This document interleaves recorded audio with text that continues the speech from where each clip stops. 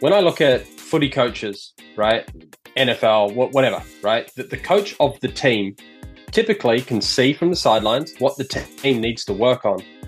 And then their practice that week is based on what he saw in the game. And he went, right, guys, your defense was terrible. We're working on defense this week. The players don't go, hey, coach, this is what we're going to work on this week. And the coach go, oh, yeah, whatever you guys want, I'll do. Hello, everybody. Welcome to another episode of the Mental Golf Show. As always, I'm your host, Josh Nichols. And on today's episode, we've got part 2 of 2 with Ryan Mouque. We talk about whether or not you should think about your swing while you play, how much you should work on at one time, how invested in a coach you should be, how to get the most out of a lesson, the value of knowing your own swing tendencies, and getting it done with ugly golf. If you don't know who Ryan is, he's a swing instructor. He does a lot of online lessons using Skillist. I'll have his links and stuff in the show notes of the episode. If you want to learn more about him and kind of his background, part 1 has all of that in it. So that episode was released a week before this one. So go check him out. He's really good at what he does, and I love the way he talks about it. So we get into some really good stuff. But before we get into this episode, I want to tell you about the custom weekly practice plan. You give me your stats or your assessment of your driving, approach shots, short game, and putting, and you tell me when you can typically practice, and I will hand build you a practice plan and send it to you in PDF form, as well as a customizable template with practice challenges. If you're interested in practicing better and practicing the way that I did to get good enough to make it to the finals of a USJ championship, then you need a custom weekly practice plan. Go to joshnicholsgolf.com/practice-plan or go to the link in the show notes to learn more and purchase your practice plan. And if you feel like you need one-on-one work on your mental game, that's what I do. Yes, I host this podcast and I build practice plans, but my actual occupation is working with players all over the world on their golf psychology. If you like the Mental Golf Show and the topics that I cover with guests like Ryan or in my Golf Thought Thursday episodes, this is the exact type of stuff that I work on with players. So if you'd like to take the next step to improve your mental game, then send an email to mentalgolfshow@gmail.com or visit my website, joshnicholsgolf.com. Or if you'd like a less formal intro to mental coaching, where you don't have to spend any money and you don't have to talk to me at all, you could take the mental game assessment. It's a 15-minute questionnaire that'll give you your mental strengths and your biggest area for mental improvement. It's a great resource, the same resource I use with my players, to start working on your mental game. And the best part, it's free. The link to everything I've mentioned, including Ryan Mouque's stuff, will be in the show notes of this episode. All right, let's get into this conversation with Ryan Mouque. We're going to jump right into the middle, so buckle up. Hope you enjoy.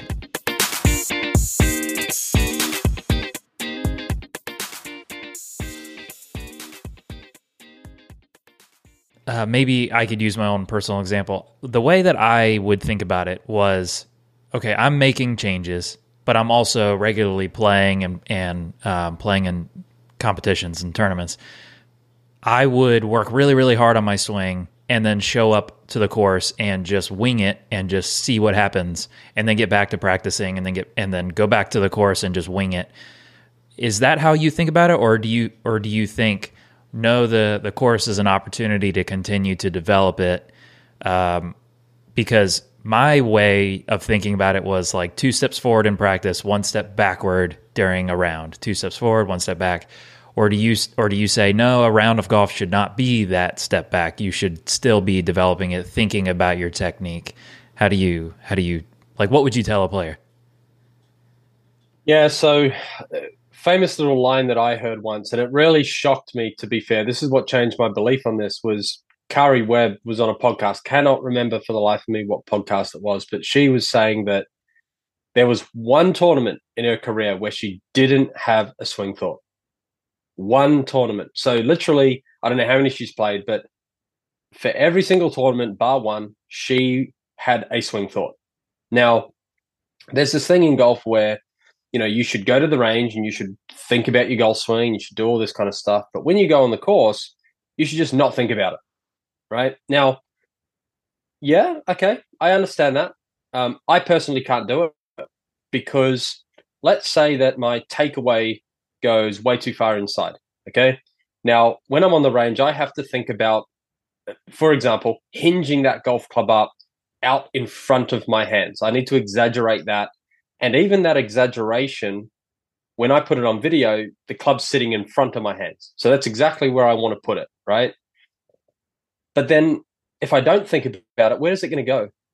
It's probably going to go back inside because I need to think about it quite aggressively or intently to get it to even remotely where I need it. Right. So if you go on the golf course and I'm just not going to think about it. Well, if your inside takeaway is producing your poor shots and you don't think about getting the club back in front of you, are you not just going to hit bad shots? Right. So I probably need some more experience with this one. Sure. But I would say, just for me personally, I think thinking about it to some degree is needed. But this is where golf gets a little difficult because you kind of like, well, you've got to think of all the other stuff as well. So maybe you start to, instead of thinking about it, you create a feel around that thought. So, the feel might be, try to take the club and hinge the club head outside the golf ball. Maybe that's what you think about or feel. I don't know. It depends on the player, but a lot's to be said for doing it behind the golf ball in your routine. Right. Use it as a little waggle, right? So you're over a ball, getting ready to go, have your little waggle, like a Justin Thomas type, kind of put that club in position there, and then just go ahead and hit it and trust that it's going to work. But I would say to just go out on course and go, I'm not thinking about swing today. I would challenge anybody in the world to say, did you truly do that for 70, 80, 90 shots today? I 100% guarantee that no.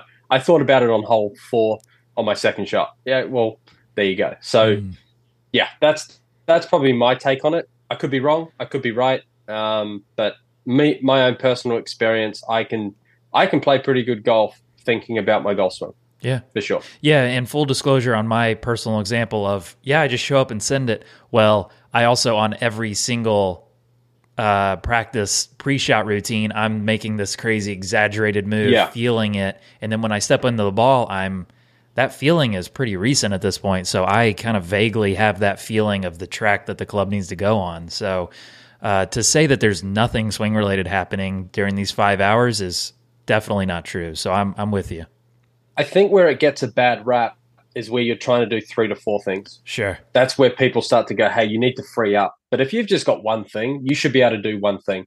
I think from what I've heard, it's like 2 things max, 3 things start. I mean, I could maybe try and hinge the club outside and drop it under me as my 2 thoughts.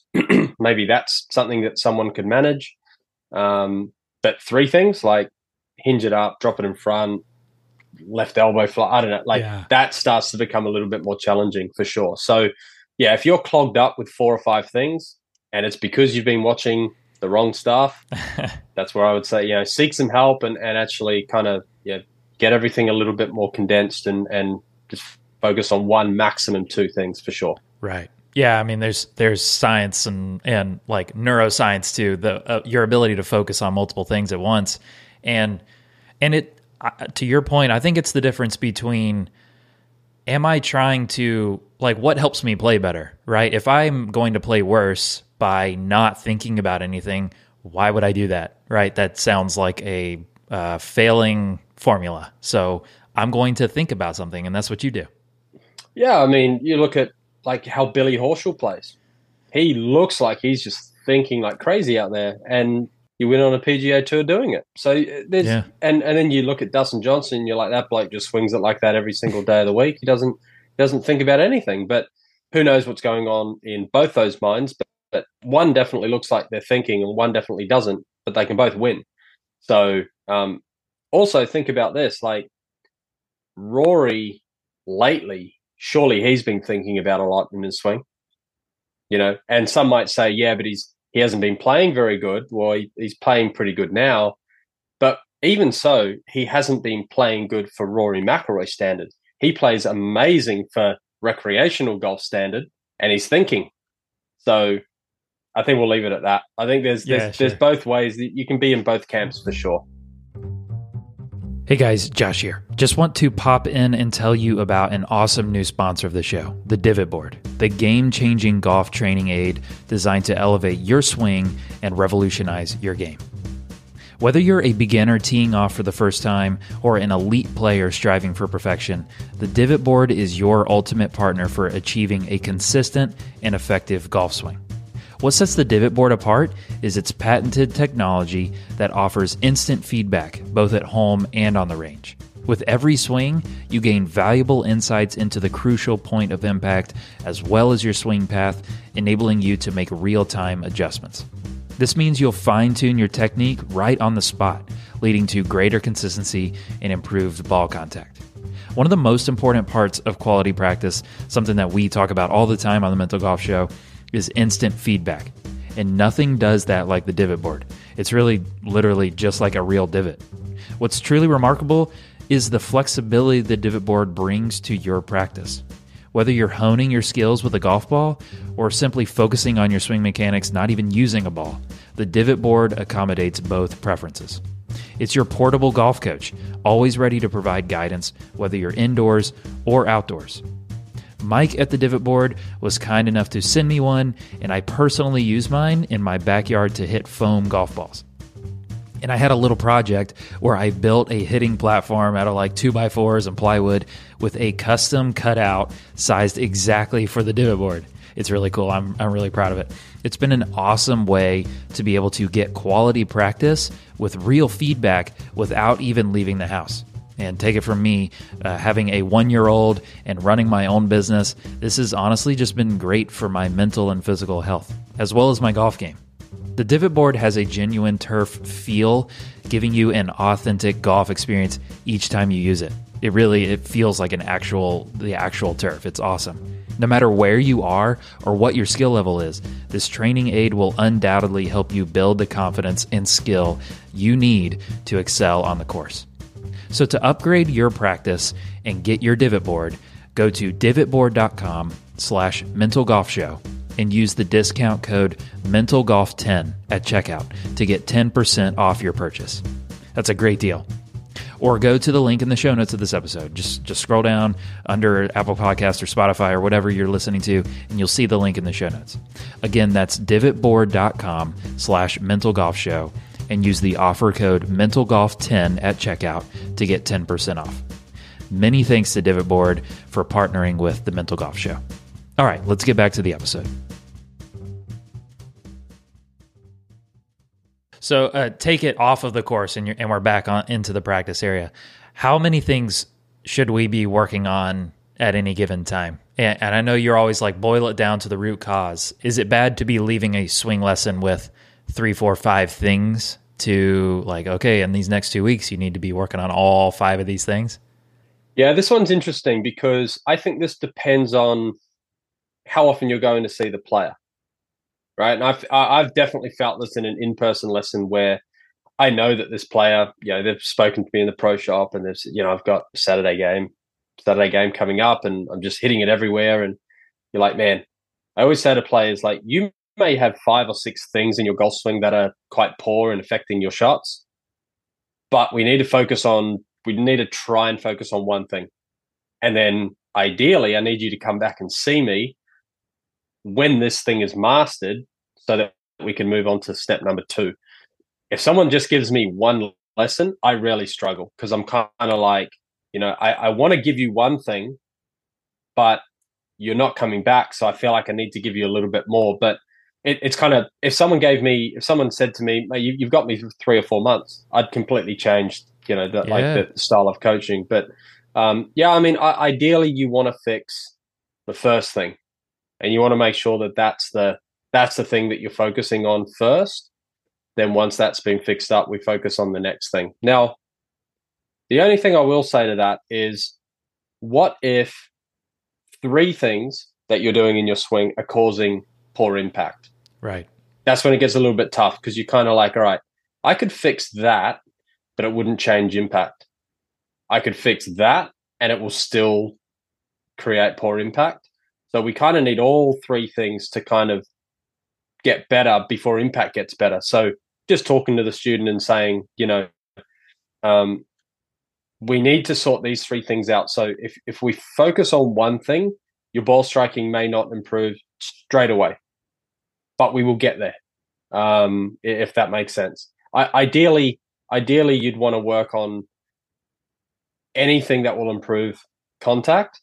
Sometimes it's hard. Mm. Sometimes it's hard to do. Some might disagree with that, but yeah. Also, I just think it depends on, as every coach out there would be saying, like if a student gives you one lesson, there's only so much you can do. So it does depend on the student, how much they practice, how much they play, how much time they're willing to put in. And yeah, sometimes you might be able to achieve something in a week. Sometimes it might take a month. Yeah. I got players that practice once a week. I got players that practice 5 times a week. So yeah, all depends. Yeah. I've been doing more like one-off 30-minute sessions, conversations with people about their mental game, and I really have to fight myself, stop myself from just throwing everything at this person, everything I know, right? Because I know you might not be coming back. You might, who knows? But man, there's part of me trying to win them over to stay with me. Look how much I know. But there's also like, you need some stuff to carry you into the next 2-3 months. So that's hard. Yeah, it is, mate. And I think of kind of like everyday life. If someone's sitting down, I just want to have big muscles after this first gym session. It's just like, okay, good luck with that. Yeah, exactly. So I think, if a coach is in position to just say no to that student, probably the best thing. I did in person eventually start saying no. Like I took 30-minute lessons off my diary within the first year of me coaching, because number one, it didn't attract the right students that I wanted. I wanted the committed, 1 hour sessions, potentially 2 hour sessions to really dive into their game. I found that when I offered 30-minute lessons, I just attracted people that, number one, wanted a cheaper lesson. They didn't want to pay for the hour. They wanted to pay for half an hour.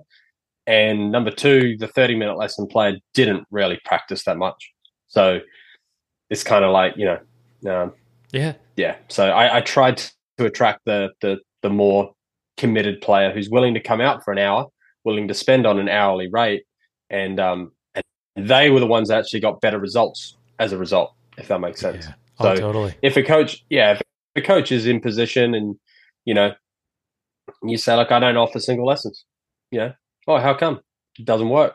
Yeah, some coaches might believe that, but at the same time, if someone wants to test me out for one lesson, maybe that then leads to an unlimited coaching program where they see the results they wanted. But I needed to go over to their side of the bridge first to then allow myself to have those conversations with them to change their game for life.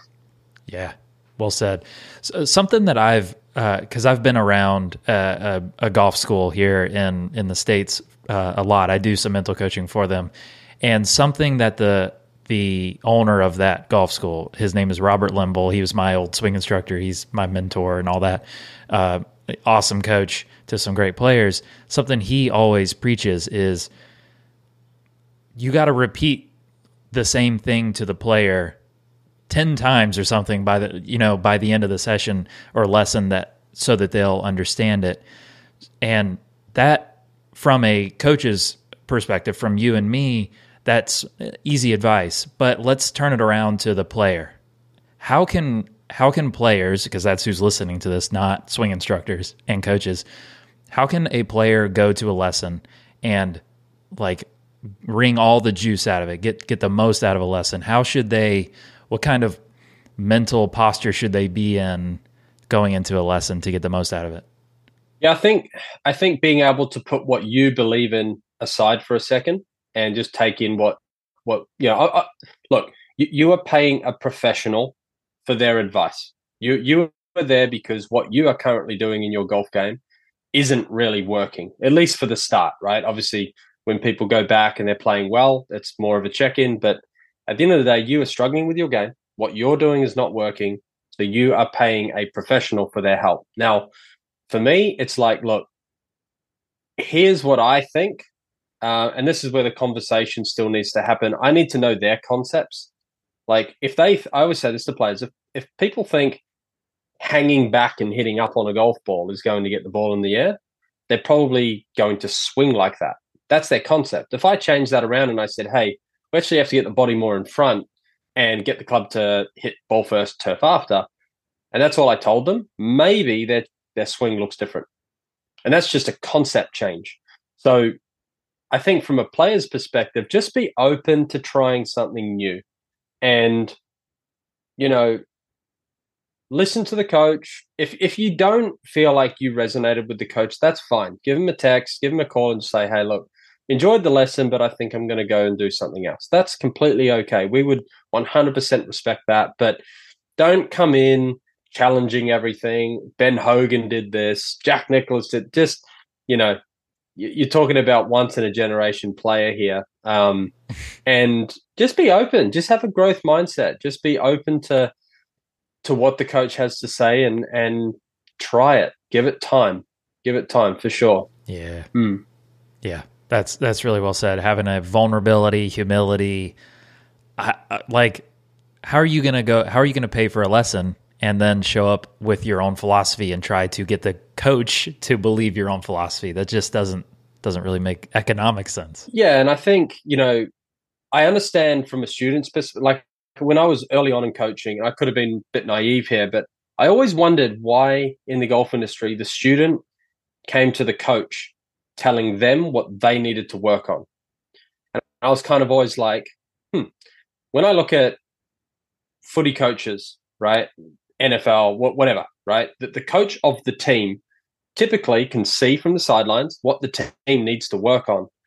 And then their practice that week is based on what he saw in the game.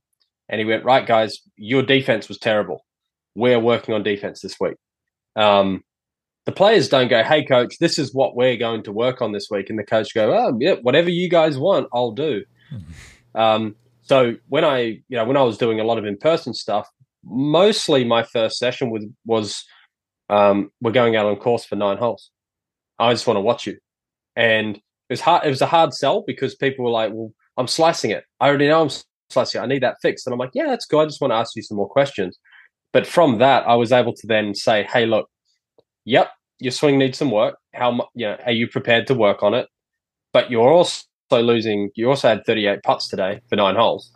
Like, there's a massive error there. Like, that's worse than your ball striking. So that way, the coach then becomes the leader, and that's where the communication then comes in with player and coach. And of course, whatever the player wants, I can give them. But at the same time, it's like, look, let's meet halfway here.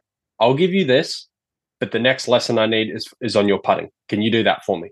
Sure. Cool.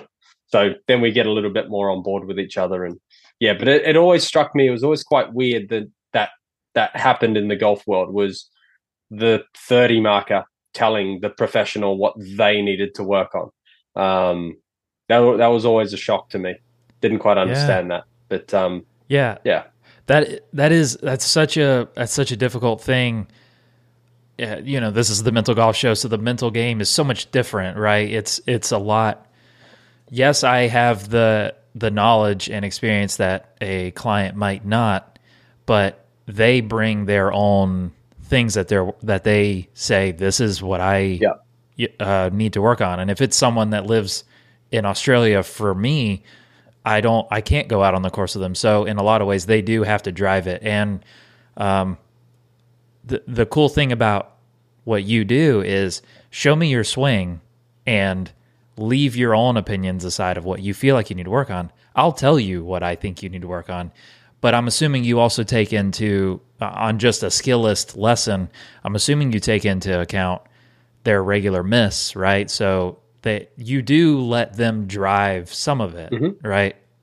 Yeah, of course. Like, I was just thinking as you were talking there, like, even if I hadn't seen their swing and I said, just send me your stats, that's proof enough that what they are saying, they might say, mate, my driving is just terrible, and they're losing 8 shots around driving. You're like, yeah, mate, you are correct. Let's do some driving work. But I've done 9 holes with players who have said they've got a driving problem and they hit every single fairway. And I'm like, what's the issue with your driver here? I don't hit it out of the center all the time. I'm like, okay, so that's That's your issue. Now, what's your goal? Is it to shoot lower scores, or is it to hit driver out of the middle? And if they say, I have 28 points every time I go out and play, and I say, okay, you hit 10 out of 14 fairways today, like that's not a driving issue. So let's dive in deeper. But whereas I think what you were saying there with the mental stuff, people have got to have an understanding of what they do, share that with you, and then you can help them. But look, it goes both ways. We've both got to be on the same page. And like I said, I'll go over to their side of the bridge first. Once I've built some trust with that player, we can then have those conversations. And then hopefully, ideally, we come in together as a cohesive unit, and we're achieving both our goals. Ultimately, I want the player to be a better golfer. Sometimes the golfer just wants to hit it better. So we've got to combine those two aspects and bring out the best of that player. Yeah, I like your go to their side of the bridge. And from the player's perspective is I've got to allow for a give and take with my instructor. I can't be so stubborn with my own philosophy. So something that maybe we can kind of head towards the finish line on is something that you have a lot of experience in is practice and practice planning. And you've got products you sell around this. So I'm not telling you to give away all your secrets or anything, but do you, and this is kind of, I don't know, debated topic on Twitter at least, but do you have opinions on how much block, like random, those kind of different types of practice? Do you have opinions on you should just be lasering golf balls constantly, hitting the same club over and over? What's your kind of general philosophy on breaking up practice by different kinds of priorities? I think it's all correct. Let's put it that way. There's nothing right or wrong.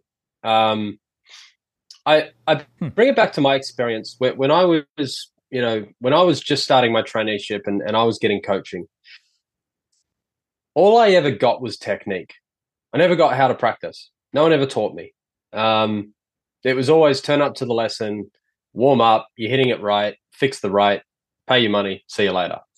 And it wasn't until I started coaching full time that I started to understand golf as a whole. I understood ball flight laws. I understood how, if someone's hitting a big hook, all they need to do is understand how to hit a slice. That's it. So sometimes it's not about fixing the elbow position, hit a freaking slice, right? Now, I've had some back and forth on Twitter about this with people. For me, I can hit all 9 shots, right? So left to right, right to left, high, low, big hooks, big slices. So when I'm on the golf course, and let's say I've got out of bounds on the right, and I'm someone who actually misses right. I actually have a bit of a push-cut pattern. So if I've got hazard on the right or out of bounds on the right, I'll aim it up the right-hand side and sling a hook away from the out of bounds, right? That's how I like to play trouble shots. I don't like to aim left and cut it because my push-cut comes into play. So I start it too straight and it cuts into the out of bounds. So I actually like to aim it there, chuck the ball back or whatever it might be and just sling a hook. It's in play. Now, a lot of golfers will just, obviously we all know about shot patterns and moving your aim further left and just allowing that variance to come in. 100% agree with that, for sure.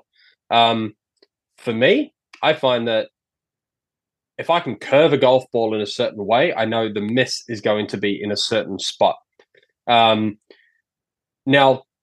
do I advise shot shaping on the golf course? No, because it's too hard for people, right? Like, I actually think, Tiger's obviously the greatest of all time, in my opinion, but there's been some times where he's aimed left of a hole and hit a pull when he was trying to hit a cut. Now, you got to argue, right? You got to say, well, what if you just aimed at the middle of the hole and hit a range swing, just hit a 7-iron on the range, right? Would you have been better off there?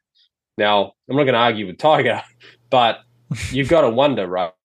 And so I think on the range, if you can understand how to shape your shots, not because you want to play shapes out on the golf course, but because you want to know how does the club move, where is the club face pointing, and you can change that whenever you like. That means when you get on the course and you're slicing the ball and you're trying to fix things, you know what's causing the slice, so just hit the hook that you've practiced on the court on the range. Now, if we're talking about like actual practice, I would say that block practice is great for, working on your swing, technique practice, etc. But block practice sometimes gets a bad rap, and it doesn't allow you to put yourself under pressure, right? Now, you've had Sherman and Adam Young on here before, right? So, yep. Your listeners are going to be aware of what Adam Young and those kind of guys teach. And yeah, I think there's a great part of that. Hit it out of the toe, hit it out of the heel. That in itself is block practice, but it's not the block practice that we know of. Block practice that we know of is a bucket of balls, 7-iron, bang, bang, bang, bang, bang. So block practice can actually be with that same 7-iron hitting some shapes. Now that's kind of half and half, right? It's block practice and it's random practice, but it could also be competitive practice in the same spot. But it's a pretty deep dive for sure. You could spend a whole podcast on it, but yeah, that's how I like to say to players, like, if you want to understand your own game, and this is what made me the player I become without any coaching. Like, coaches didn't teach me this. I learned this stuff. I was like, what if I just try and hit a hook? What if I try and hit a slice? Hey, I now know how to move my golf club with it in space. I think a lot of amateur golfers say, why would I do that? That just sounds stupid. It's like, try it. I'd rather understand my swing when there's trouble on the right than, carve one right and not know why it happened. Yeah, that's so interesting. The idea of exaggerate the out of controlness so I know where it's going to go, even if it might not necessarily be pretty. So I'm going to intentionally hit an ugly shot to counteract my tendency. That's fascinating. I've never, and it comes from the place of like, I understand my swing. I understand what it feels like to do different things. That's really fascinating. Well, if you look at the tee shot on the 18th of the US Open from Wyndham Clark, how much curvature did that ball have on it? It was like 100. It was like 100 feet, right? Like, and he aimed so far left and just carved this thing. Yeah. And the reason why is because he wanted the spin axis of the ball to be right. He wanted it to be to the right. So he knew the moment he knew that ball was always going to be cutting. Now, why didn't he just aim straight? Maybe because when he was nervous, he has the blocks or he has the overcuts. But Tiger's made a career on it, right? He hits a stinger for a reason. It's his go-to shot. He doesn't just stand there and just hit a stock shot. He hits a shot that he knows the ball's going to end up over here. Tiger's one of the best in the world for missing the ball in the right spots. He shapes his ball accordingly on certain holes. He purposely misses on certain holes on a certain side. Whereas golfers, I find that they don't understand that concept, or they're not willing to try it. They're not willing to go out of their comfort zone of 7-iron after 7-iron, trying to hit it perfectly straight. I've got something coming up very soon that I basically say, if you try and hit it straight, you won't hit it straight. But if you understand how to hit a fade, hit a draw, you will then understand how to neutralize all of that and be closer to a straight shot. So that's how I look at it anyway. Man, that's fascinating. And I like the concept of I'm not stepping up here and hoping that a shot goes in a good place. I'm proactively making a shot go to a place. It might be ugly, but I'm in control of it. I'm proactively making it do that. Yeah, I think that word ugly that you just said, I think a lot of golfers try and make everything pretty in the game of golf. The game of golf's not like that. Look at the way Tiger's final hole of Augusta went when he won in 2019. Carve 3-wood in the tree, chip it out, chip cut 8-iron. It was an ugly hole, but he knew he had to get it done. Gary Woodland on the at Pebble Beach for the US Open, flare cut out to the right. Why? Because there's water left. Where am I not going to go? Right? And he ended up making birdie. He flare cut, lay up, wedge it on, made birdie. So the best players in the world know how to get it done. Whereas they're not concerned about pretty. This is where I think golfers, they have the wrong idea about the game. And I understand it from a recreational golfer's perspective. They want to go out, they want to have fun, and fun is hitting good golf shots. I can understand that. But if you're looking to lower scores, ugly can work, and it does work as well. So there's a fine line. Yeah, that's a mic drop moment if I've ever heard one. That's I love that concept. So we had one listener who asked 3 questions, but I actually think we answered all 3 throughout this episode. So really, really good stuff, Ryan. So I appreciate it. I appreciate you being here. If you wanted to sell something, right, the floor is yours. Where would you send people? I know you from Twitter, but the floor is yours. What would you sell to people? Look, if you want it, go get it. If you don't want it, that's fine. But what I've tried to do with some products that I've got on my website is so many golfers. I talk to golfers every day, and it's always you get a lesson. How do you practice after your lesson? I don't care if it's with me, whether it's with another coach, but how do you practice that swing change or that swing technique or that swing tip that you've received? I've got all of that in a video series that I've just launched in the last couple of months. It's basically, I call it the ultimate guide to practice. And it gives you a complete rundown of how to make swing changes, block practice, random practice, competitive practice, something called interleaved practice that not a lot of people talk about. So it's all in there. If you want to grab that, it's on my website. Search Ryan Mouque Golf, and it's all on there. I've got them on my links on all my Instagram, Facebook, Twitter, YouTube. My handles are pretty much at Ryan Mouque Golf. So you can find everything on my website that you need. Got it. Well, everyone listening, I'll have all those links in the show notes of this episode. So definitely go check Ryan out because he's got some great concepts. He's super thoughtful, more than a lot of swing instructors that I've experienced, and I know other people have experienced. So Ryan, I really appreciate your thoughtfulness today. Appreciate it. Thanks for having me on, Josh.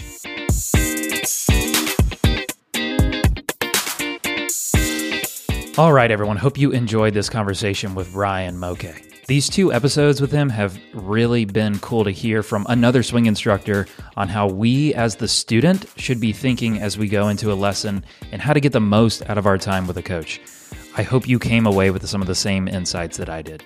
And if you like this episode, you'd probably also like my 2-part conversation that I had with Will Shaw, where we talk about the different types of practice and how to structure them. Those episodes were released on June 27th and July 4th of 2023. I highly recommend you guys check those out. I really liked Will and the way he thought about practice planning. It's something that he talks about a lot. He runs a blog called Golf Insider UK. It's such a good place with lots of rich information and great resources. So go back to those episodes and listen to those with Will Shaw. I highly recommend those. And as I always mention at the end of these episodes, what you've heard isn't therapy. It's meant for information and entertainment purposes only. If you feel like you need personal help on some deeper things you're going through, I encourage you to go talk to a licensed professional. But on the golf psychology front, if you feel like what you've heard doesn't quite cut it and you'd like to work one-on-one with someone, I'm a golf psychology coach. I work with players all over the world on improving their minds so they can improve their performance on the course. If you'd like to get in touch with me, feel free to send an email to mentalgolfshow@gmail.com or visit my website, joshnicholsgolf.com. And again, if you want to improve the quality of your practice and get the most out of your time, then let me hand build you a custom weekly practice plan. Go to joshnicholsgolf.com/practice-plan or visit the link in the show notes to learn more. I also encourage you to go take the mental game assessment. It's a free 15-minute questionnaire that will give you your mental strengths and areas for improvement. You don't have to talk to me. You don't have to spend any money. It's just a really great free resource. And the link to everything that I've mentioned, including Ryan Mouque's stuff, will be in the show notes of this episode. All right, thanks again to everyone who listens to the Mental Golf Show. Whether you're new here or you've been here since day one, I really appreciate the community that you have been a part of building. If you've learned something on this episode, go subscribe and leave a review on Apple Podcasts or Spotify. We recently passed the 100 review mark on Spotify. I don't know what we're at on Apple, but that's awesome. That's so cool. Thank you, everyone who has left a review. So if you haven't yet, go leave a review.